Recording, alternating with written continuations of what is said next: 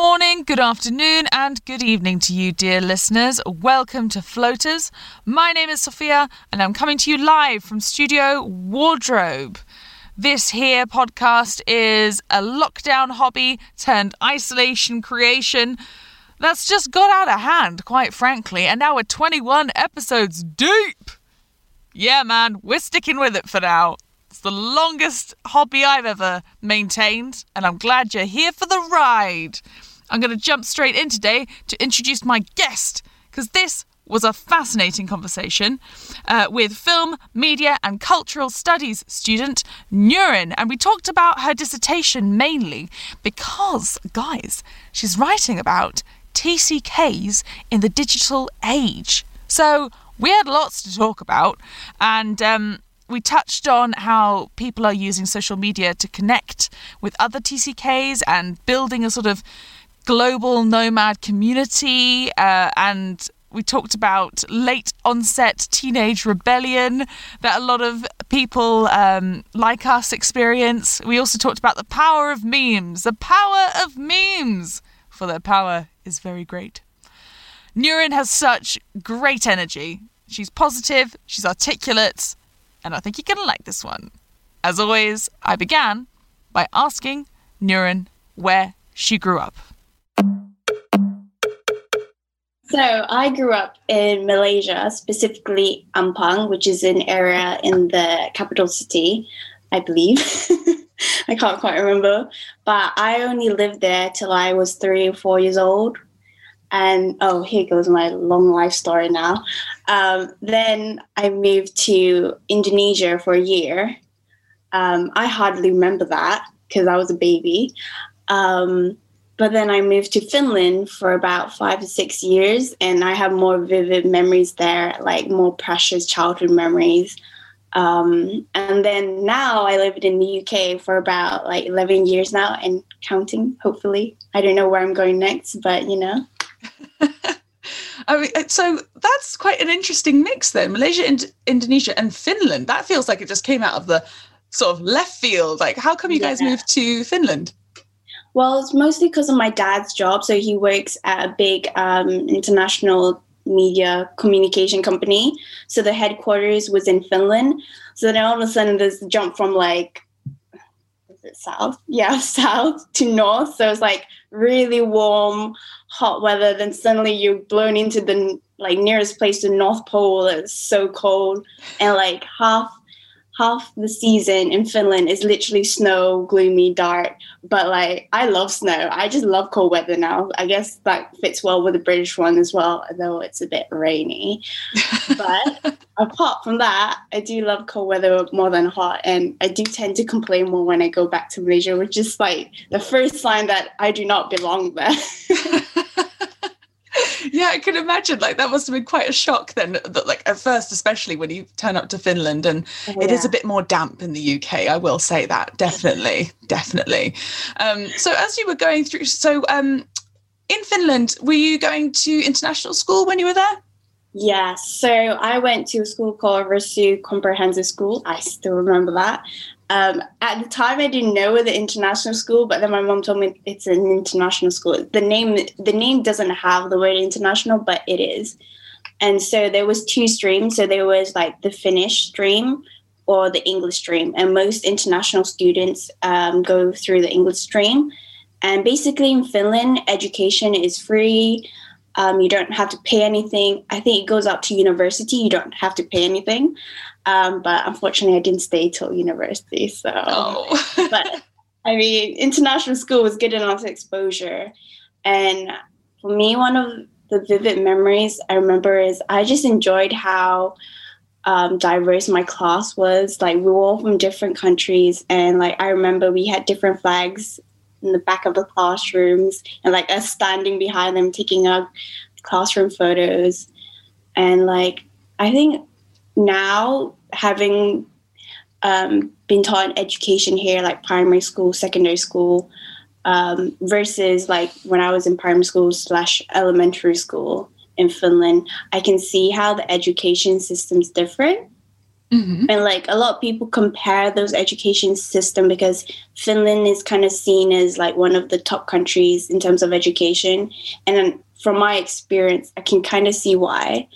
Like, for example, school in Finland, I believe only it finished at 3. So like, I think it started at 9. No, it finished at 12. Yeah, it started at 9 or 7 like that. And then it finished really early at 12. And then sometimes, because in Finland, ice skating, I love ice sports, really fun. So usually after class, we go straight to the ice ring as the whole class and have a little fun there. And that is such fun memories because who doesn't love to go have a little fun after class? And like it was part of school time as well. So I was thinking, is this really school time? But obviously I was a child, so I didn't care. I was just like, I'm just going to have fun with this, really. Yeah, that sounds awesome. I'd love to have been able to do that. I mean, well, I guess the only thing that I had sort of similar maybe was in Estonia, like, because the same amount of snow, basically. Yeah. And then like on the weekends, you just literally, you start skiing right outside your front door. There's already like ski tracks and then you can just go down the hills and things, which is all pretty cool, I guess. Yeah. But I was never much good at ice skating, mind. No, I mean, I don't think I've got the balance. I'm a bit like, Bambi on the ice, sort of skidding around. Oh, it's always tricky. It's always tricky with snow, but it takes time. Now I feel like going out in snow countries, but can't really this time. I know. So what prompted the move to the UK then? Was that also to do with your father's job? Yeah, it was also to do with my dad's job. And I think it was also because my mom was kind of getting a bit depressed with the sad weather. And there wasn't a lot of Malaysian people. So like she kind of felt a bit lonely. I mean, in Finland, a lot of people have very good language skills, so they can speak really good English. So my mom didn't have time go around that. And I was a child, so I could do without language and like speak with other children, just not through words, just playing around. But I also picked up English quite quickly as a child. But then there was kind of a problem with that. So one summer holiday, we went back to Malaysia and I had just like learned English. I was really fluent. And then my family relatives were trying to speak to me. And I was like, I understood what they were saying, but I just couldn't reply. I had totally lost all my Malay language. And I was like, oh, like I was a child. So I was just like, I spoke to them English back anyway. And then my family would kind of like telling my mom, no, she needs to learn her Malay, like, because I couldn't communicate. And that was already a bad sign in itself. So my mom, as soon as she got back to Finland, she's like, right, I'm teaching you Malay. She got me all those books, videos, songs. And I was like, wow, this is like, it's an intense class for a 6-year-old here. And pretty soon I picked up a little bit of Malay. Not the best grammar, I tell you that. I don't think I would pass the test there, but good enough to have some decent conversation. But my Malay is kind of like Malay plus English, so it's like Minglish, as some of us quote it, because it's like it's not there yet, but it's got a bit of both there. And honestly, it's just And I think the way I kept learning more Malay and keeping in touch with my kind of cultural ethnicity identity was that I watched Malay drama growing up with my mom.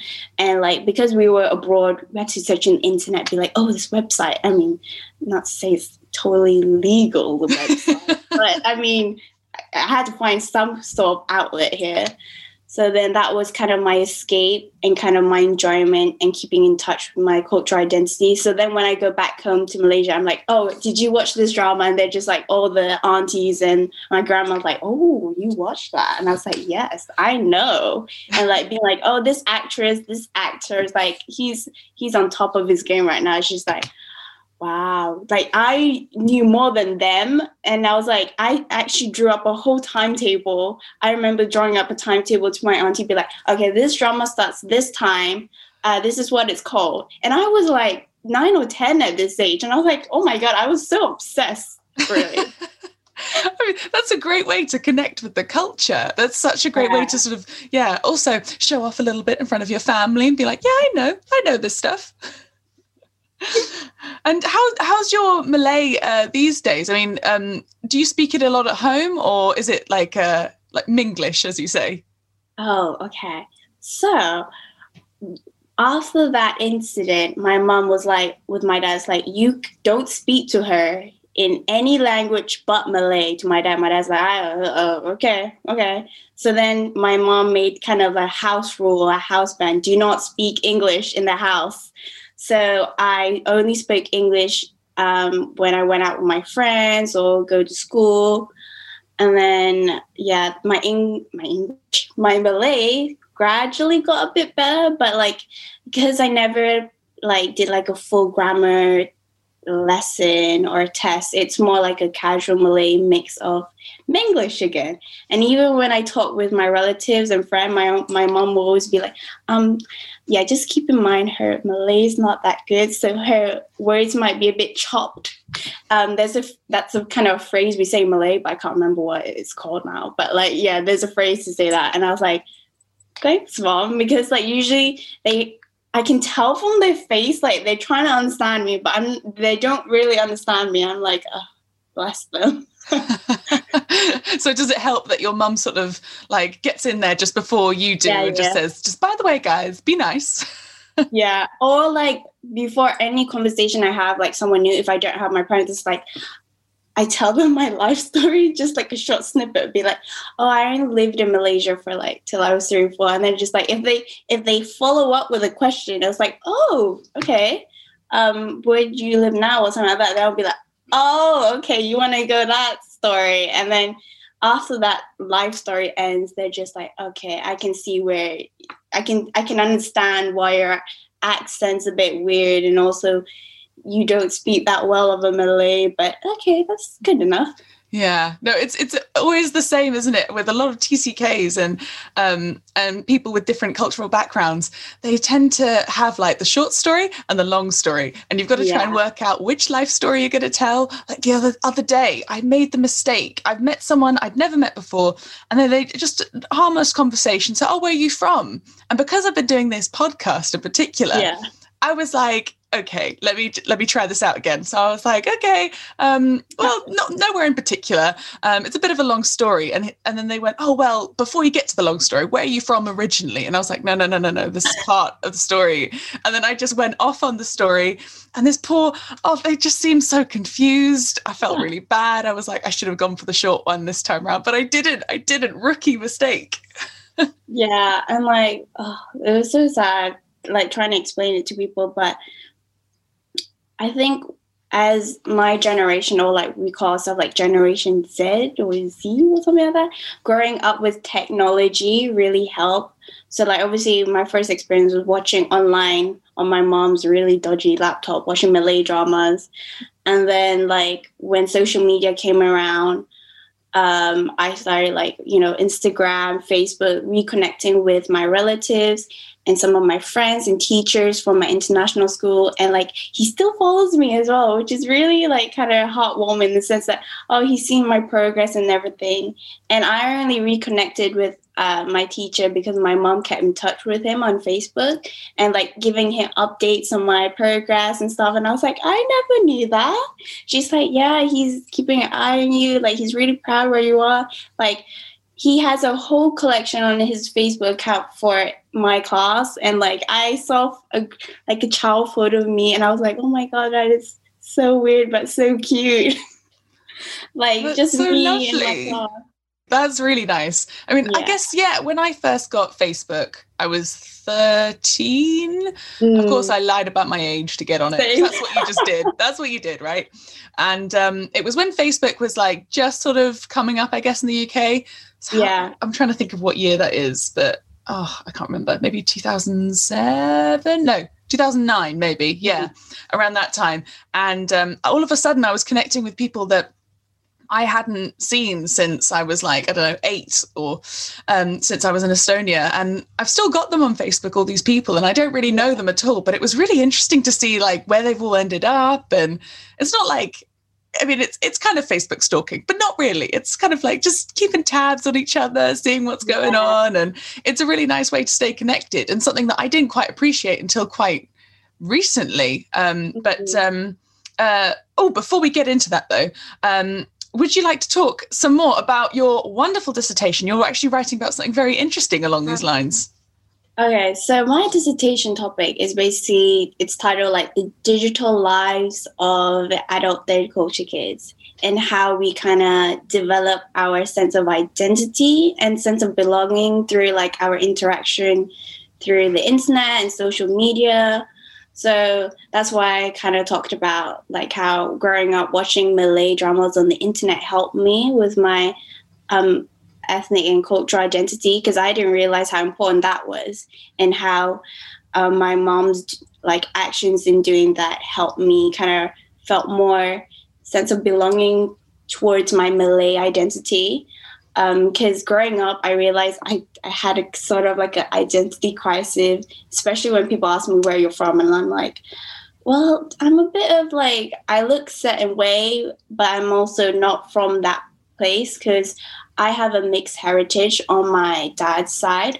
So like one of my mixed heritage is like Chinese. So I look more Chinese, and like some people mistake that for me before, and I was like, oh no, I'm not Chinese. And they're just like, oh, and it's like, oh, you're from Malaysia. It's like, yeah. And then it's just like, where's Malaysia? And I'm like, okay, I'm the geography teacher here, right? Okay.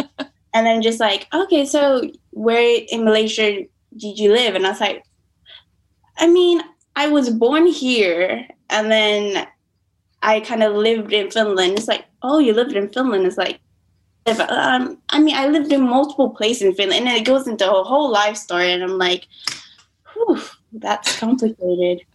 And so apart from like growing up watching different Malay dramas and connecting on social media helped me to like discover also adult third culture kids as well, and like seeing all the memes and podcasts and all that kind of prompted me to think about my dissertation and be like, it would be a really good idea if I could also share their story and me sharing my story as well, because it helps both of us kind of figure out where we belong in the world as well, and that we're not alone. You know, we do have a sense of belonging in this kind of TCK community, and the fact that it's all online is kind of convenient, especially during these times as well.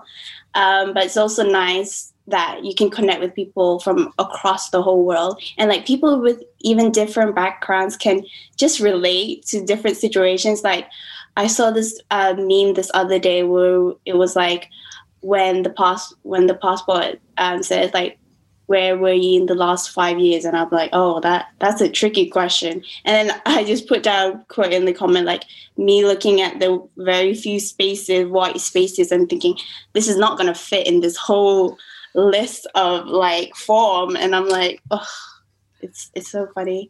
And like I realized when growing up, I enjoyed watching a lot of Asian drama. So I grew up watching a lot of Thai drama, Indonesian dramas, Chinese dramas, Taiwan, Hong Kong, like the whole of Southeast Asia, and now Korean drama, which is like on the rise with K-pop and Korean music. And when I went to university, that was the first thing that connected me with a lot of international students. I was just like, oh, do you watch this, Chinese dramas or like Korean dramas? And they're just like shook. They're just like, oh, you know this? And like me pronouncing the names and everything, they're just like, wow, like, yes. Like you would not expect that from someone who looks like me. And they're just like, you really know your stuff here. And I was like, yeah. And I realized how me keeping in touch with like online dramas and like social media helped me to connect with kids who were like international students or cross-cultural experience. So that helped me in my role at university, because I'm also like a kind of class president for my class. So I kind of got elected. And my kind of go-to selling point was like, I'm a both home student and an international student. And I was like, I'm a home student because I lived here for about like 11 years. So I know how the education system's like, how people work here and all. But I'm also an international student who's just like you, who's still trying to figure out how to go around and like communicate with people as well. So then that was kind of my ground to how I kind of got elected, because people trusted me to kind of see from their both point of view, which really played a huge part as well for when I got my part-time job as well for the university as like a digital content ambassador.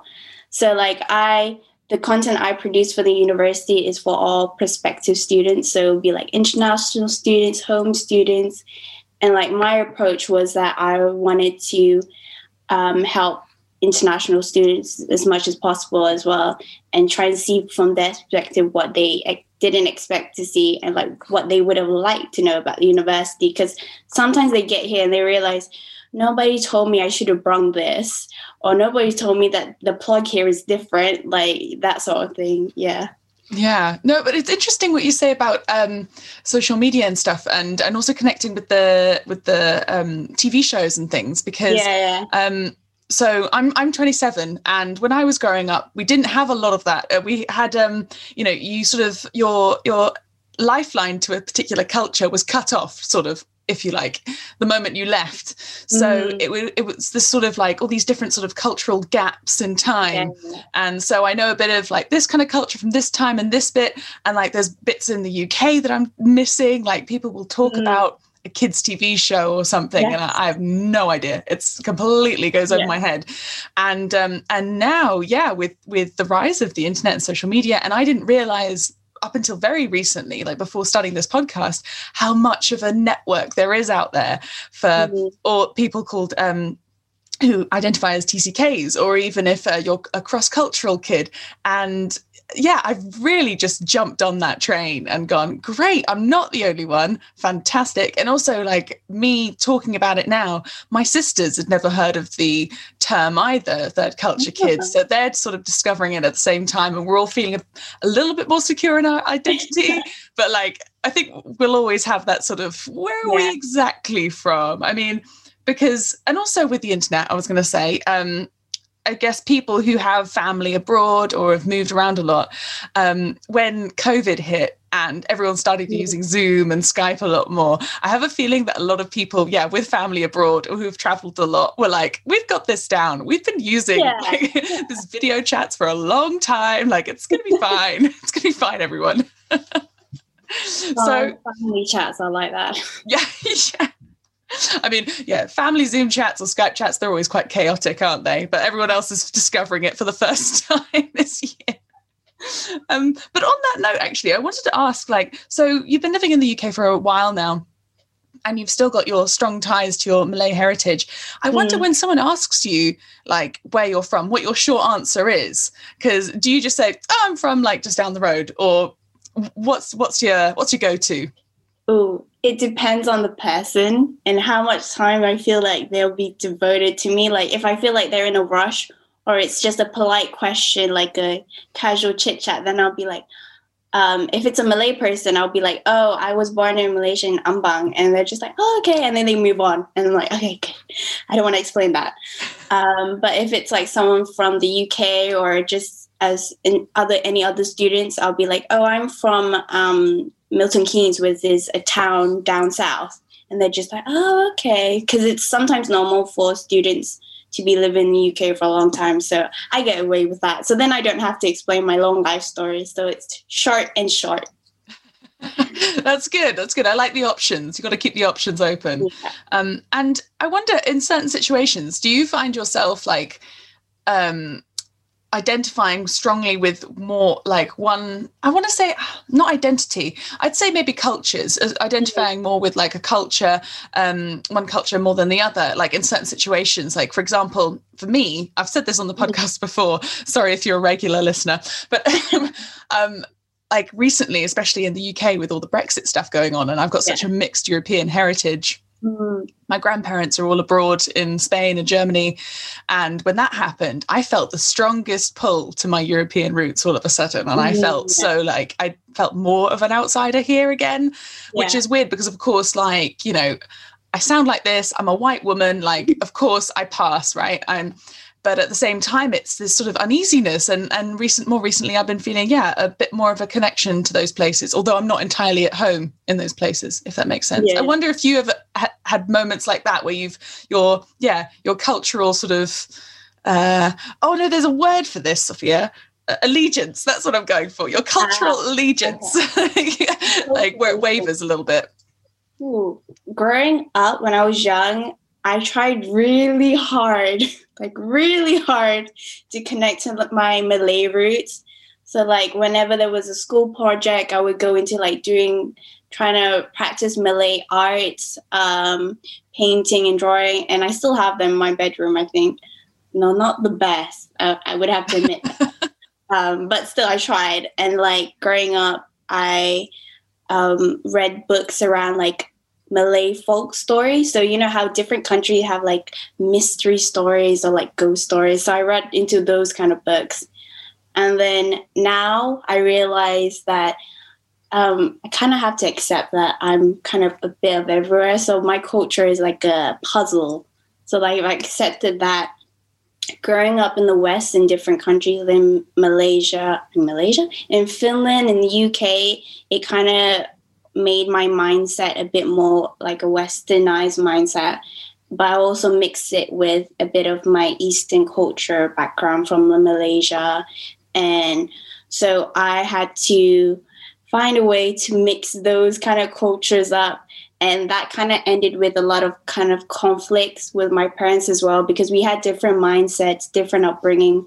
So sometimes it was hard for me to communicate with them what I was trying to say or explain, because the culture is so different that I had to learn it myself. Like I had to learn the difference and be like, look, I know you come from this background and you think like this and this, but I grew up being in a background where I can question why things happen, or like it's more important to find myself or like that. So then my parents gradually had to adapt themselves and learn as well along with me and be like, okay, so we can't expect her to be like us. They realized that early on because they can't win all fights. I mean, not all fights like that. So then eventually we came to kind of a standoff, like we'll try to understand you and you try to understand us. So for me, my culture upbringing between different countries helped me to realize that it's better for me to kind of compromise and negotiate, like where I feel comfortable with and also where my parents feel comfortable with. So then I feel that we're both at the same kind of platform and same understanding. So that was really nice. And I think I'm still undergoing that process of like where my cultural upbringing or alignment, as you call it, is. But it's a journey that I'll probably have for the rest of my life. And hopefully I'll get to experience other cultures as well when this whole pandemic's over, please. Yeah, I think you're totally right. It's a lifelong project, isn't it, of trying to resolve that inner crisis. I mean, I don't know if that's the right word. Maybe it is the right word. Inner sort of crisis that you have sometimes. And it's good that, I mean, it's great that you've come to this sort of agreement with your parents as well, in this kind of place of understanding, because I wonder, like, when did that take place? Those sort of discussions, was it when you were in Finland, or was it more sort of when you'd arrived in the UK? It was more when I was arrived in the UK. So like when I was a teenager, I could finally rebel, because like I realized early in the book, it said how like the culture kids tend to have a delayed adolescence rebellion. And in my early 20s right now, I'm still having that rebellion, because I realized early on, growing up in multiple countries, moving around, I've always had to adapt. So being that chameleon.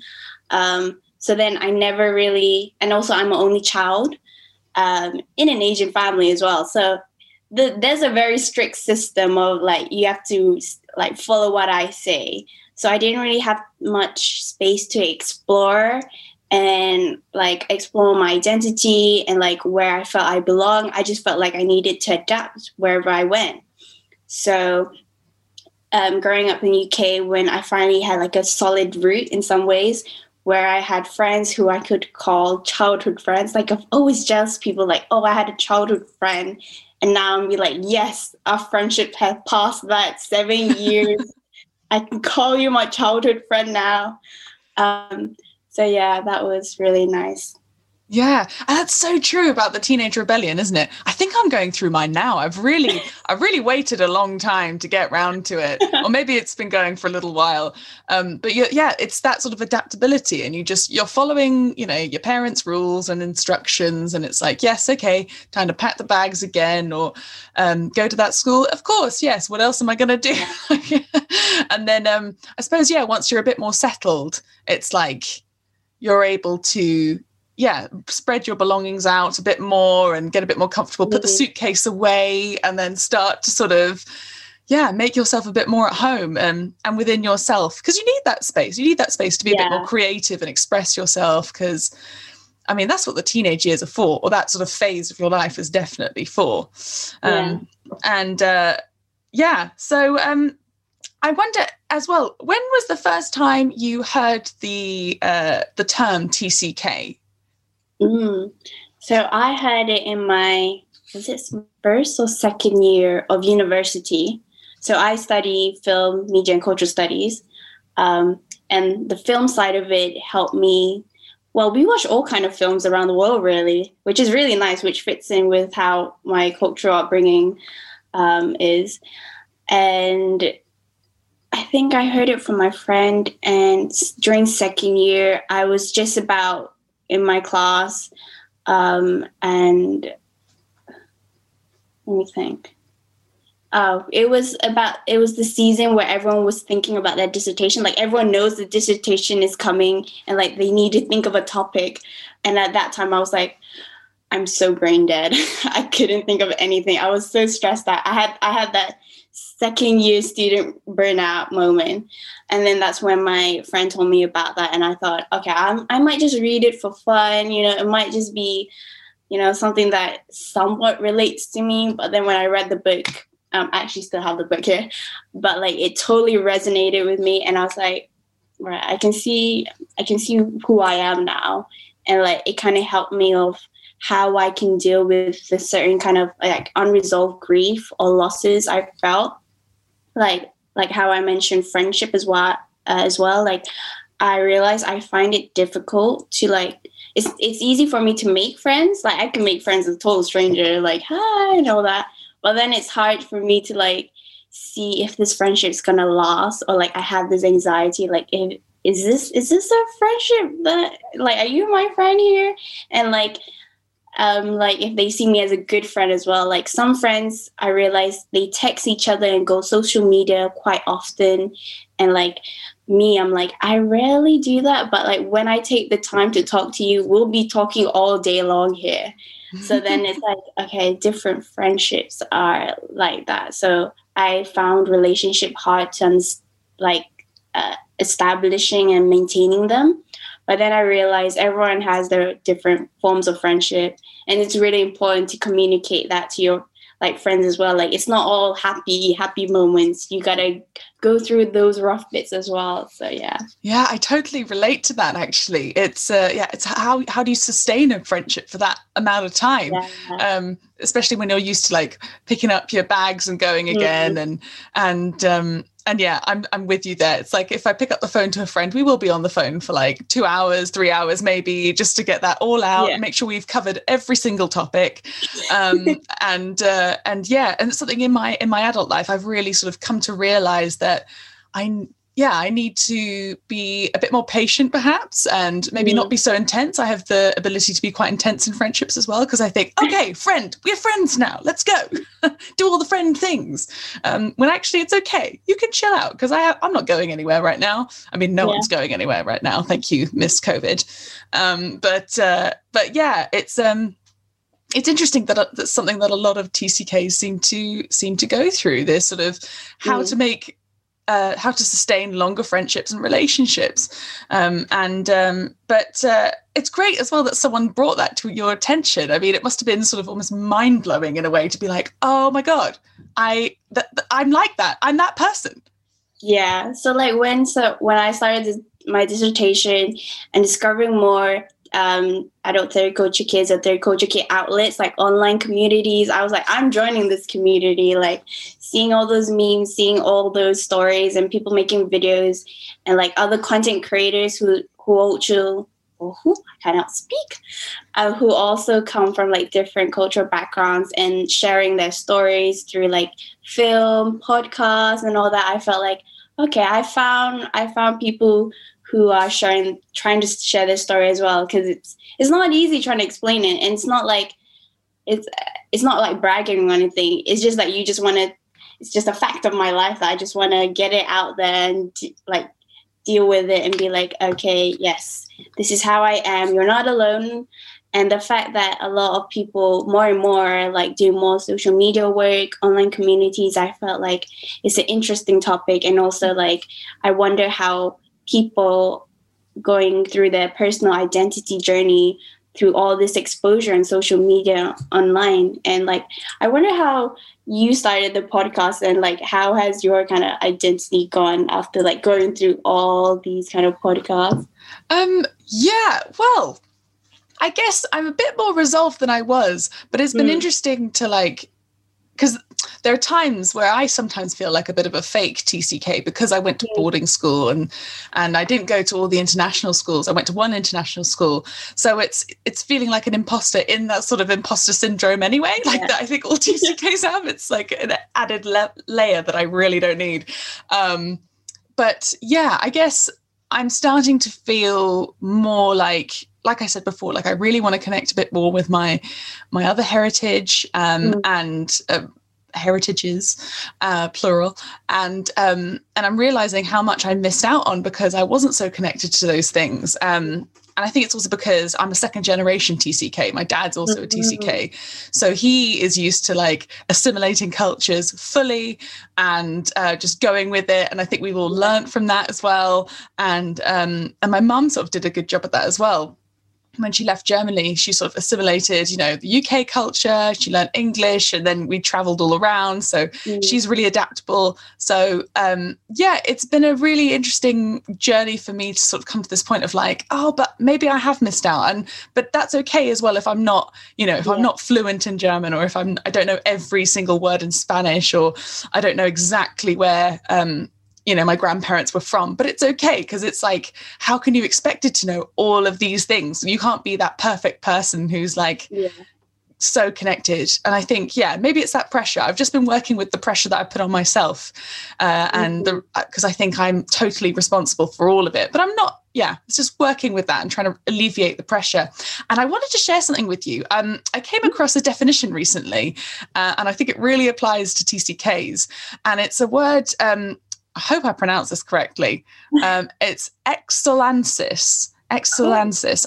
I could put it in somewhere in the show notes for this because it's a weird one. But it's so the definition is the tendency to give up trying to talk about an experience because people are unable to relate to it, whether through envy or pity or simple foreignness, which allows it to drift away for the rest of your life story until the memory itself feels out of place, almost mythical. And I was like, oh, damn. Yeah, I feel that.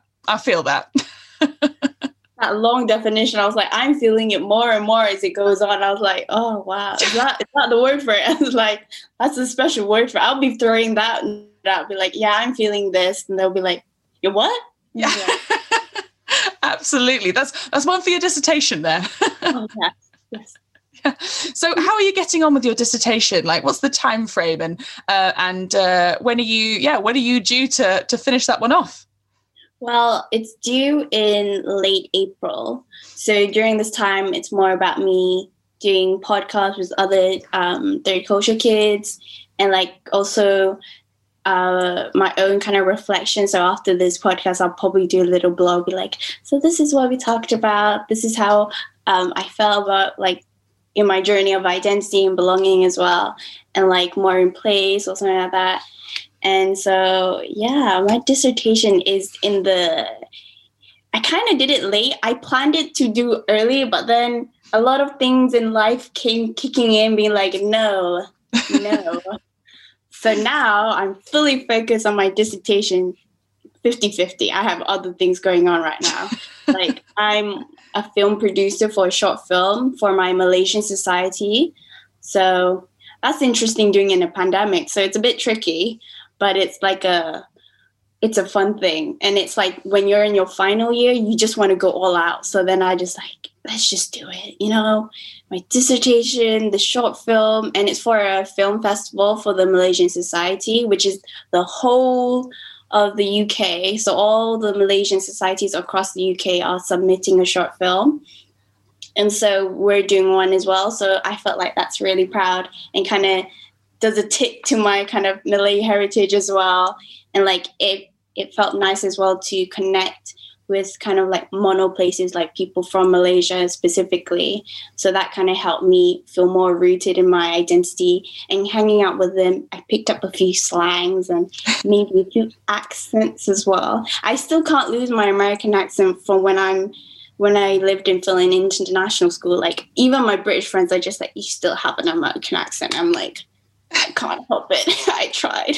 Do you know, I think you've got more of a maybe it's a traditional TCK accent actually, because lots of TCK seem to sound like they're somewhat American, but then there's also something else thrown in. You're not sure what, but it's like the sort of global sort of accent. I think it's wonderful.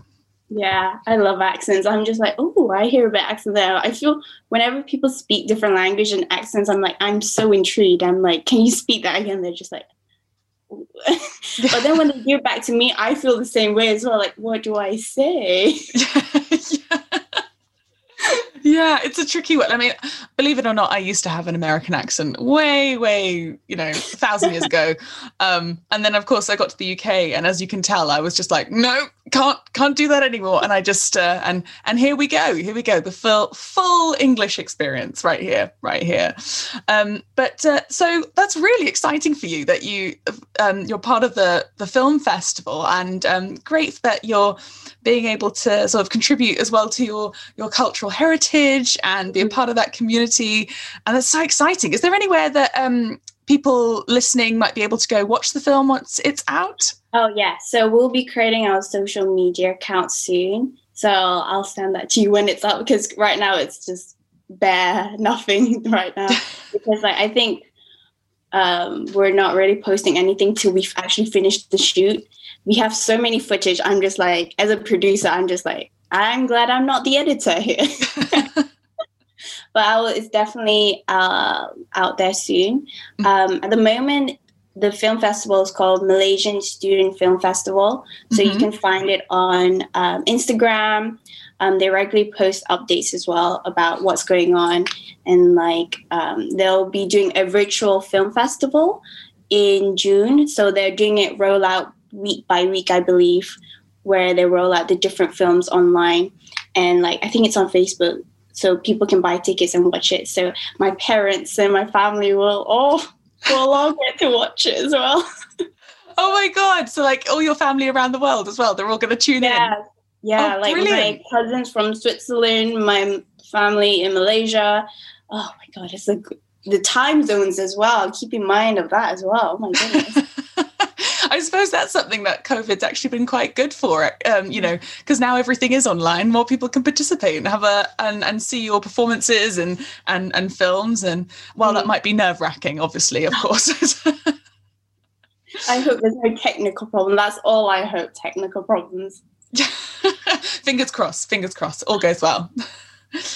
So I'll round off our chat today, and I usually always ask someone if there's anything they'd like to plug. Now I know you've just plugged your films, but it could be anything. It could be like a film you've watched recently, or a food you enjoy. Someone once plugged, a couple of people have plugged countries that they quite like, so it could literally be anything. But is there anything today that you would like to plug?